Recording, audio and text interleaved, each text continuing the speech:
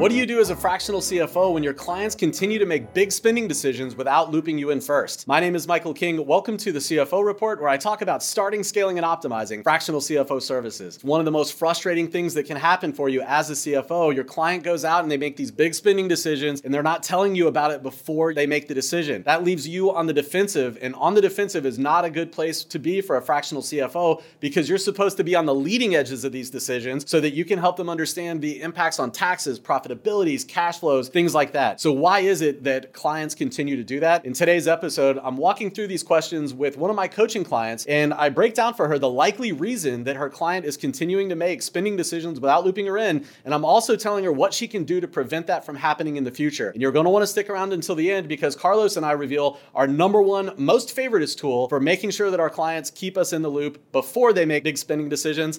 Let's check it out. What do you do with clients who make big financial decisions without you, and then you find out about it in your meeting?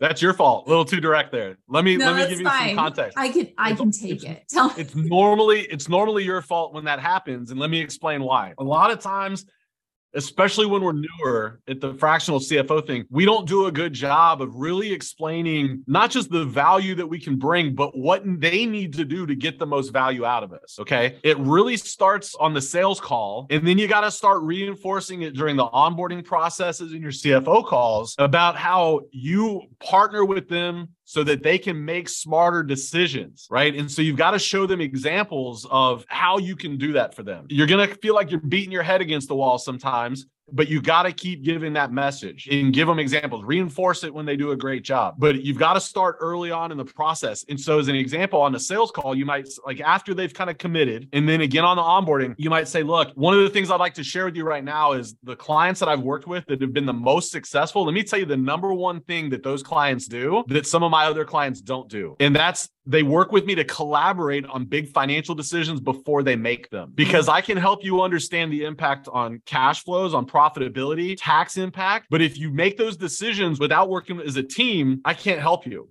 Right. So you hit those like almost like an FAQ or a best practices on the sales call, again, during onboarding, and reinforce those positive behaviors as they do it. Like when they come that first time and they're like, hey, Lauren, I'm thinking about this. First, look, I want to thank you. This is exactly why I'm here. So thank you for bringing this to me. Now let's open up the cash flow forecast. Let's start there and see how it impacts your cash flows or whatever, right? So it's really about just kind of setting that tone and that expectation early and often until they build that habit. Carlos, would you add anything to that? Yeah, I think you're right on the hitting on that message. One thing I always do before I start every single call, anything new, tell me about the business, how things are going. They're more than willing to tell me, hey, we're looking at this, we're looking at that. But I can tell you, no client of ours would ever move more than $1,000 without telling me. It would not happen because they value my input so much. And one of the things that help that move along a little bit better is that we're talking about the forecast and the projections on every single call. If I'm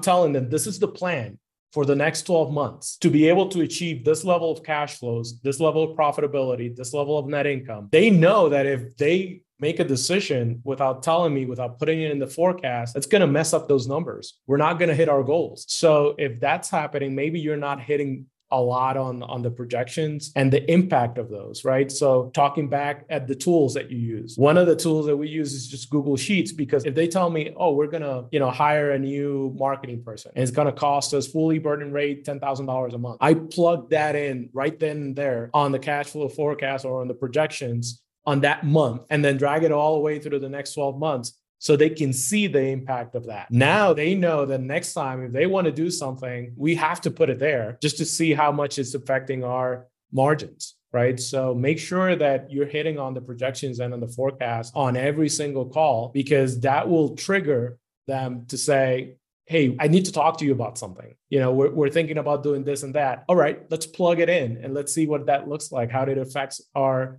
profit margins. It might generate more revenue. Okay, let's see that's going to create maybe 10% more revenue. Let's plug that in as well. And if you're using kind of a tool that doesn't let you do that really fast, a lot of these online platforms, you have to go to the settings or start messing around with stuff. That's why I love Google Sheets, because I just plug it in right there, put a formula, whatever. I'll make it look pretty and more realistic later.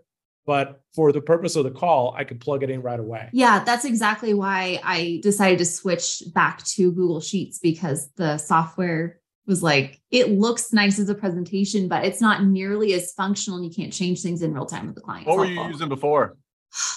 Fathom. It's not bad, but it's like, yeah, it's just not as flexible, I feel like. And I can't let the client go in and play with stuff. So, and by the way, I use Fathom, but the way I use it is I have a company that has 5 different entities, right? So I use it for consolidating, but not for any CFO work. But if you got multiple companies, because it does a great job of eliminating entries and accounts and all that kind of stuff. So the client pays for it, but I use it to get the data out of it. So. Okay. So like more as like an overview kind of a look. Yeah, just pull up the financials, the P&L, the balance sheet, the statement of cash flows, again, because it has 5 operating entities. But that's the only thing I use it for, just to pull out the financials. All right, my friends, I hope this episode was helpful for you. If I could leave you with one thought, it would be to really go back to your sales process and your onboarding process and make sure that you've inserted an opportunity for you to tell your clients things that they can do to help set you up for success as the CFO. Things like making sure that they're looping you in before they make spending decisions. And then remember, once they do loop you in, celebrate those things, reinforce that positive behavior so that they're sure to continue doing it again